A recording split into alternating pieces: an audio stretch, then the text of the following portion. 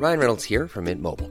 With the price of just about everything going up during inflation, we thought we'd bring our prices down.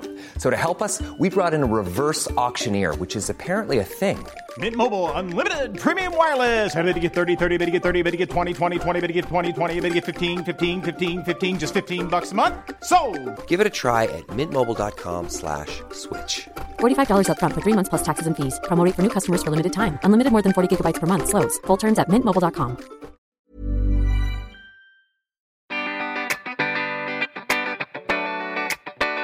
What's the first thing you remember when you think of Ninoy Aquino? Pustahan tayo. It's the bottled glasses and the hand on his chin. Or his assassination and the people power revolution that followed it. Maybe you even imagine that image of him in a cream-colored safari suit on the tarmac just moments after he was shot. There's no shortage of tributes and articles remembering his life, death, and legacy. But this is History Rebooted, so we'll be doing something different. We'll talk about Ninoy's decision to come home in the first place and how his support system worked to make it happen. I'm actually surprised this hasn't been made into a movie because it would make a fantastic spy thriller. It's got forged passports, scheming government officials, a just sketchy telegram from Juan Ponce Enrile, and a public relations campaign ran halfway around the world. Welcome to WhatsApp, Araling Palipunan Rebooted. I'm Siege Tantenko, a TV reporter, podcaster, and history nerd. And I'm Sab Schnabel, a historian who has worked with Carlos Celdran, the National Museum of the Philippines, and the Guggenheim in Venice. Together, we'll talk about the spy movie it took to bring Ninoy home. Dun dun dun dun dun dun dun dun dun dun dun dun dun dun. Bago ang lahat, a quick note about our sources. Dito sa WhatsApp, we believe in getting information from as many sources as possible.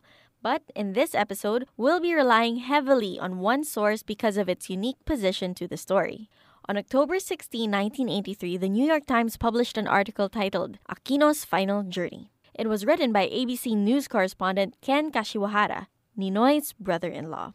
He was sitting right next to Ninoy on the plane from Taiwan and heard the shots from inside the plane. Other articles even refer to him for the details of that fateful day. Much of today's episode comes from that detailed account of the journey. The New York Times has digitized and uploaded the entire article, and we 100% recommend that you read it. Ninoy was killed on August 21, 1983, smack dab in the middle of the Cold War.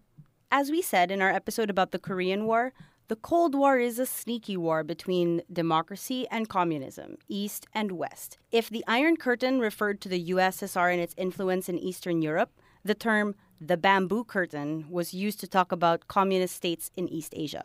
And that conflict was playing out here in the Philippines. At this point, the dictator Ferdinand Marcos had been in power for 18 years. It had been 10 years since the declaration of martial law. Those who opposed him, including students, were imprisoned, tortured, exiled, and killed. This was a dark time for freedom and human rights. Never forget. As the Secretary General of the Liberal Party, Ninoy was Marcos's only real competition. He was very popular and was elected to the Senate with the highest number of votes of any candidate. Because of this, he posed a real threat to the administration. After Marcos declared martial law, Ninoy was accused of arming communist rebels and plotting the murder of a village chief. He was imprisoned for many years in Fort Bonifacio, or as we know it today, BGC bro. While in captivity, he suffered a heart attack and was allowed to leave for the U.S. to get heart surgery. The Marcos regime was a totalitarian state where journalists were silenced and human rights violations were rampant. But what we don't really talk about is how much support the Marcoses received for their anti-communist stance. He used the communists not just as scapegoats, but as a way to curry favor from Ronald Reagan. Please read favor as sip sip. The U.S. thought Marcos was an acceptable evil. There are photos of Marcos smiling and shaking hands with Ronald Reagan, Imelda dancing with Lyndon B. Johnson. This is why so many books about U.S.-Filipino relations are called Waltzing with Dictators or Dances with Dictators. 1983 was so recent, many of you were already born. And so were Emily Blunt, Chris Hemsworth, and John Lloyd Cruz. The Oscars that year awarded the movie Gandhi as Best Picture. It's a story about a nonviolent independence movement. Number 1 on the Billboard charts was stalker favorite, Every Breath You Take by The Police. Hey, in 2019, we're still afraid of the police. So, what was travel like in 1980? In a word, analog. Unlike these days with facial recognition and chips and scanners, back then, everything had to be done and checked by hand. And crucial to this story, passports were handwritten. Okay, nowadays, my phone can hear me talking and give me ads for it. Back then, you could really pretend to be someone else if you had the right papers and were good enough with a pen. Maybe that's why spy fiction flourished so much during the Cold War. Sean Connery, often regarded as the best James Bond by fans, appeared in his final 007 film, Never Say Never Again, in 1983. Driven by the Cold War tension, spy thrillers were so prevalent in this decade that filmmakers even made parodies. Sort of like how Scary Movie was a reaction to the boom of cookie-cutter horror movies. The best one, if you're interested, is Top Secret with Val Kilmer. But some real events from this time are even stranger than fiction. Case in point, Ninoy Aquino's horrible homecoming.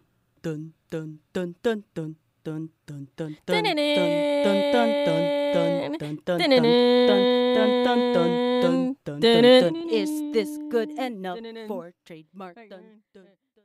Open tayo sa Act 1, The Decision to Return. Ninoy had been languishing in exile in Boston since his heart surgery in 1980. While he had already been a vocal critic of the Marcos dictatorship when he was in the Philippines, he made a promise to Imelda that he would no longer badmouth the regime. It was the condition on which they allowed him to leave. But now that he was no longer imprisoned and in desperate need of health care, Ninoy insisted that a pact with the devil is no pact at all. Laglaga na! Dun dun dun! His exile only further made him into the face of the opposition to Marcos. He would go to different colleges to speak about the situation in the Philippines, giving lectures opposing the regime and its rampant human rights violations. In historian Alfred McCoy's book, Policing America's Empire, he states that, under Marcos, military murder was the apex of a pyramid of terror with 3,257 killed, an estimated 35,000 tortured, and some 70,000 arrested. So it's fair to assume that Ninoy knew if he were to return, there could be an assassination attempt. After all, the Marcoses made it clear it would be better for him in the U.S. So, bakit pa?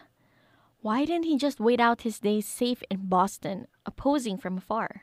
The early 1980s saw a Marcos in decline.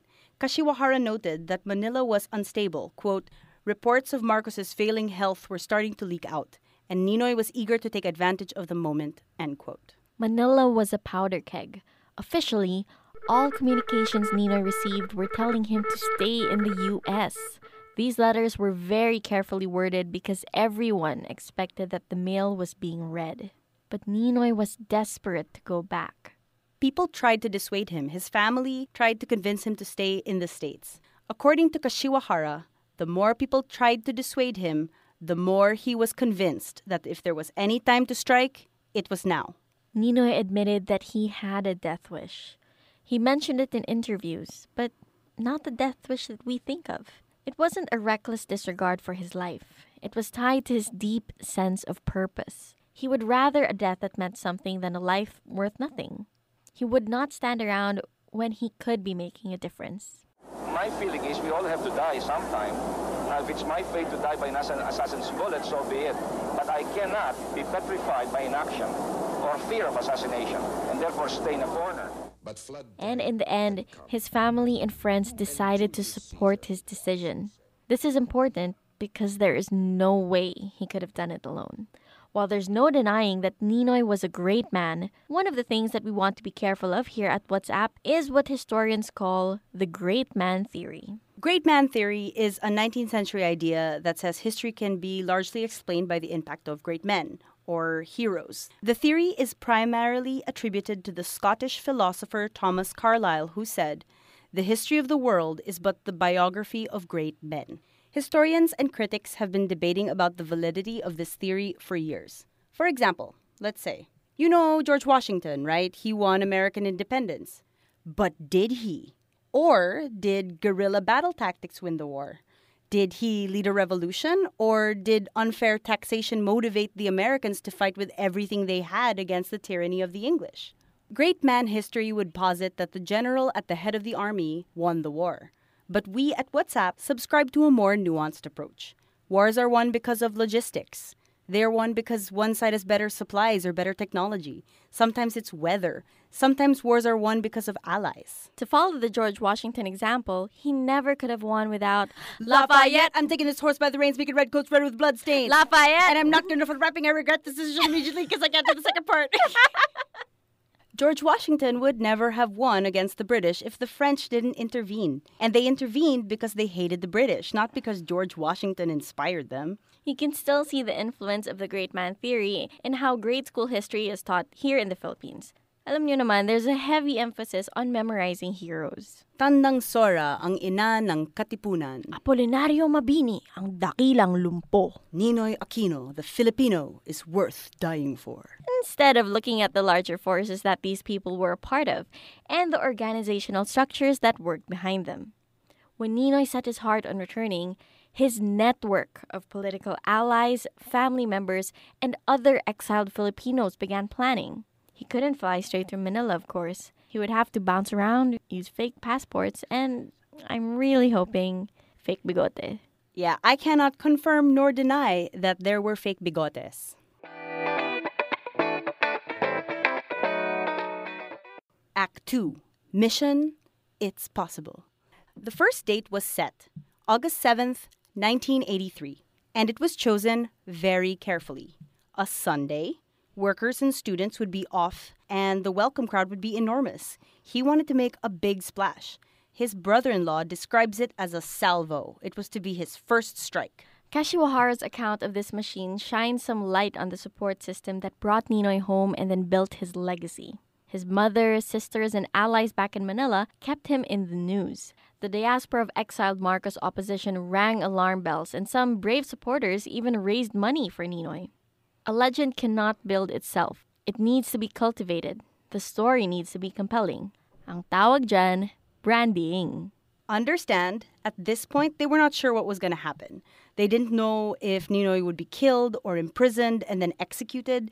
They basically were banking on Marcos being too smart to publicly erase such a beloved figure. Adding to the gravity of this situation, President Reagan was also supposed to make an official state visit in November. So Marcos was under pressure. To risk getting rid of Ninoy might jeopardize that. A state visit from the U.S. president gave Marcos a lot of clout. And here's the part of the movie where Tom Cruise wraps up the plan and says, "What's the worst that could happen?" Dun, dun, dun, Dun, dun, dun, dun, dun, dun, dun. And then Imelda suddenly showed up in the U.S. on state business, yeah, right? To insist that Ninoy should renew his passport the right way. Trust the system. Yeah, he was predictably denied. They cited an assassination plot allegedly by the victims of Ninoy's crimes. Remember, he allegedly gave guns to communists and plotted to kill someone? Because somehow, in his years of imprisonment, isolation, sickness, and exile, he had time to order the deaths of political opponents. Ninoy's response was, "Why is Marcos more concerned about me, the alleged victimizer, rather than the threat?" Imelda reportedly offered him incentive to stay away from the Philippines, telling him that the Marcoses could not control the people who were after him, which sounds like when the mafia tells you that something unfortunate might happen. So he had no official travel documents, but he had got a false passport from a friend in the Middle East. The plan had changed. Instead of a happy homecoming, he would instead try and blend in, fly in on a Korean Airlines flight that arrived around the same time as a few other flights. The crowd would now be a cover. But then, Juan Ponce Enrile cabled him saying basically, "Dude, you'll be super dead if you show up." He said it more legally than that. In fact, the legal language is what alerted Ninoy. Alam na, di ba? Na-trigger yung spidey sense niya. This was clearly a carefully worded warning. He decided to postpone, be even more careful. And then, the New York Times announced that Marcos was disappearing for an odd amount of time. 3 weeks of seclusion, ostensibly to write a book. It was clear that the strong man was no longer in good health. which made Ninoy change his mind again. He was going home after all. The spy thriller was back on. On August 12, Ninoy called Kashiwahara. Ninoy told him to get a clean phone. They knew that they were being tapped. The surveillance was so prevalent that people would check into hotels under aliases to receive calls from payphones in other countries.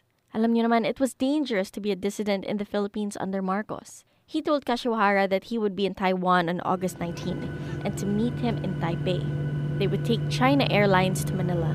There were no diplomatic ties between the Philippines and Taiwan because of international tensions. Ninoy thought that would be a good cover. His plan is so outrageous, I'm going to direct quote from Kashiwahara's article in the New York Times. On August 14, Ninoy flew to Singapore using the fake passport with his real name. In Singapore, he was met by the son of the Sultan of Johor and whisked across the border to Malaysia, where he met with high-ranking officials from Indonesia, Thailand, and Malaysia to explain why he was going home and what he hoped to achieve. End quote. How is that not a movie? The son of the Sultan of Johor whisked him across the border to Malaysia. Like Crazy Rich Asians or something. It's craziness. Former Lanao del Sur Congressman Rashid Lucman got Ninoy his fake passport. In it, he's listed as Marshal Bonifacio.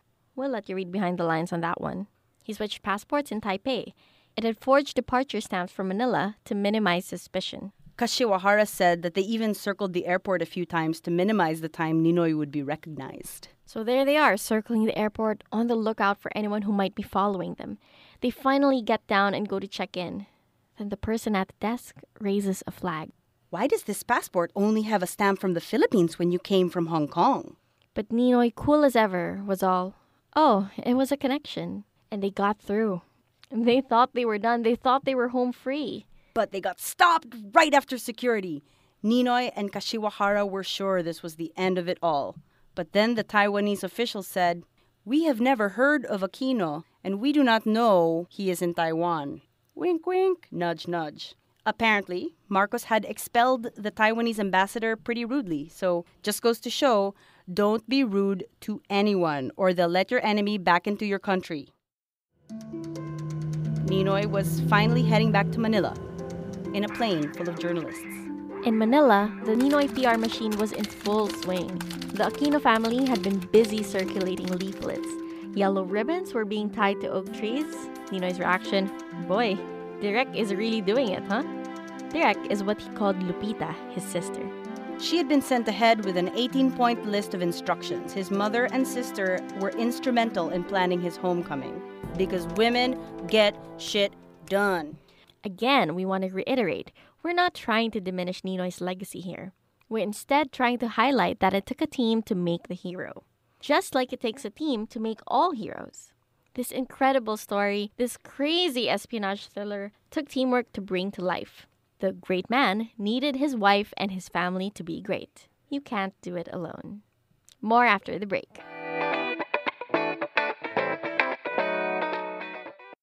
Be very ready with your hand camera because this action can become very fast. Yeah.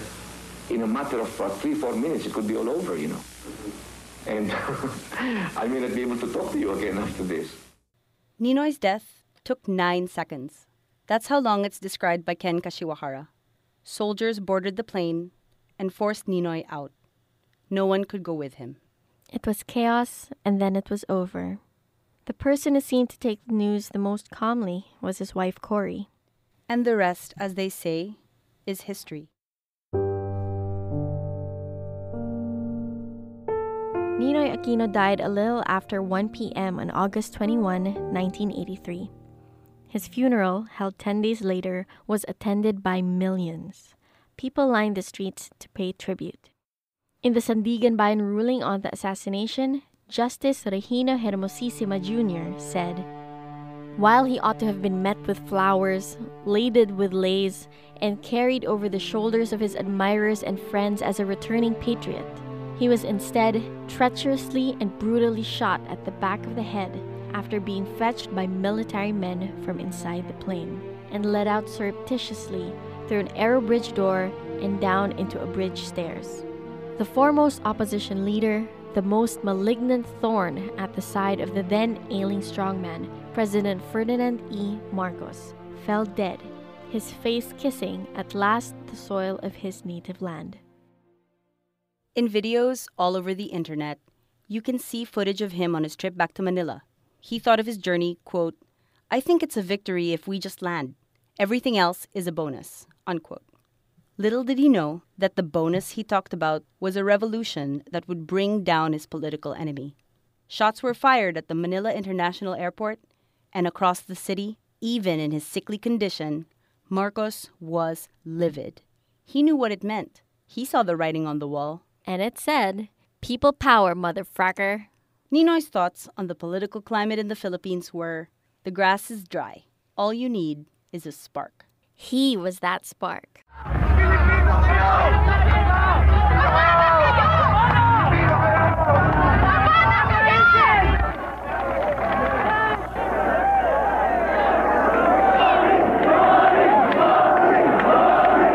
Now we're going to take a little break, and when we come back, we'll go into why we learn about all of this in the first place. When we learn about heroes, we learn about them and their contribution. But they're like swans, all graceful on top and furiously kicking under the surface. So much about studying history is about looking at the result as a foregone conclusion. A great man, TM, declared martial law, and a great man, TM, got assassinated and sparked a revolution. But to get there, to get to that ending, a million things had to go right and go wrong. Marcos had to fire the Taiwanese ambassador. The son of the Sultan of Johor had to be available to smuggle Ninoy across the border. An old colleague had to come through with a fake passport. And a China Airlines check-in clerk had to believe a lie. What we're trying to do with WhatsApp is to make us all look more critically at the stories that we tell and how they make our history. This entire podcast, lahat nitong pinag-uusapan natin, this incredible, complicated series of events is glossed over in the official record on the Ninoy Aquino website by his own foundation. It says, quote, "With the help of Rashid Lucman, a friend and former congressman from Mindanao, Ninoy was able to obtain a legitimate passport under the name Marshal Bonifacio, Marshal for martial law, and Bonifacio for Fort Bonifacio, and immediately planned out his detour route home." End quote. That's it. That's all we get. As if the harrowing journey, the plane full of journalists, the plane tickets, the co-conspirators all just appeared out of nowhere.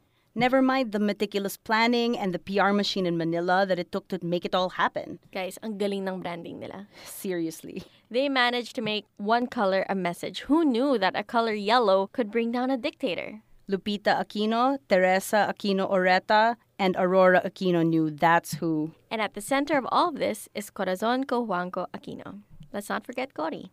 The documentaries that praise Ninoy the great man trivialize Cory as his housewife, the woman who stood by his side through all of this. Let's set aside for a moment that housewife is a full-time job and political wife is an even more demanding occupation. Cory had to be strong for him. She had to take her children to prison. She had to care for him when he was sick and suffer through years of uncertainty. She stood up to Marcos just as bravely as Ninoy did. She planted herself like a tree and said, "No, you move." When we read about history, we see a flow that highlights the great men who seem to be directing that flow. The Ninoys, the presidents, the freedom fighters, etc. But each move that they made required careful planning and a network of people who cannot brag about their involvement. Bringing Ninoy home required people to make sacrifices, to keep quiet, and to face danger head on. We should honor these individuals as much as we honor Ninoy. He would have wanted it that way. Any change at any time in history comes down to people making sacrifices and fighting to force the world to be a better place. All those people were breaking the law. All of them were going against the wishes of their authority. But they knew what was right and they fought for it. Ninoy, Cory, and all the rest fought to make our country better. How can we, now, do any less? Until next time, I'm Sab Schnabel. And I'm Siege Tentenka. Class dismissed. We've got more episodes coming your way. Subscribe to Puma Podcast or search for WhatsApp at Aling Panlipunan Rebooted on Spotify, Anchor, Apple Podcasts, Stitcher, or wherever you listen. Join the discussion and check out our favorite history memes. Follow us on Twitter at History Rebooted and on Facebook.com/History Rebooted and on Instagram at history.rebooted. I'm on social media at Siege the Day. And I'm Sab Schnabel on Twitter. That's SCHNABEL. It means beak in German. This episode of What's Up, Araling Panlipunan Rebooted was produced by Pauline Reyes and edited by Nina Toralba of Puma Podcast.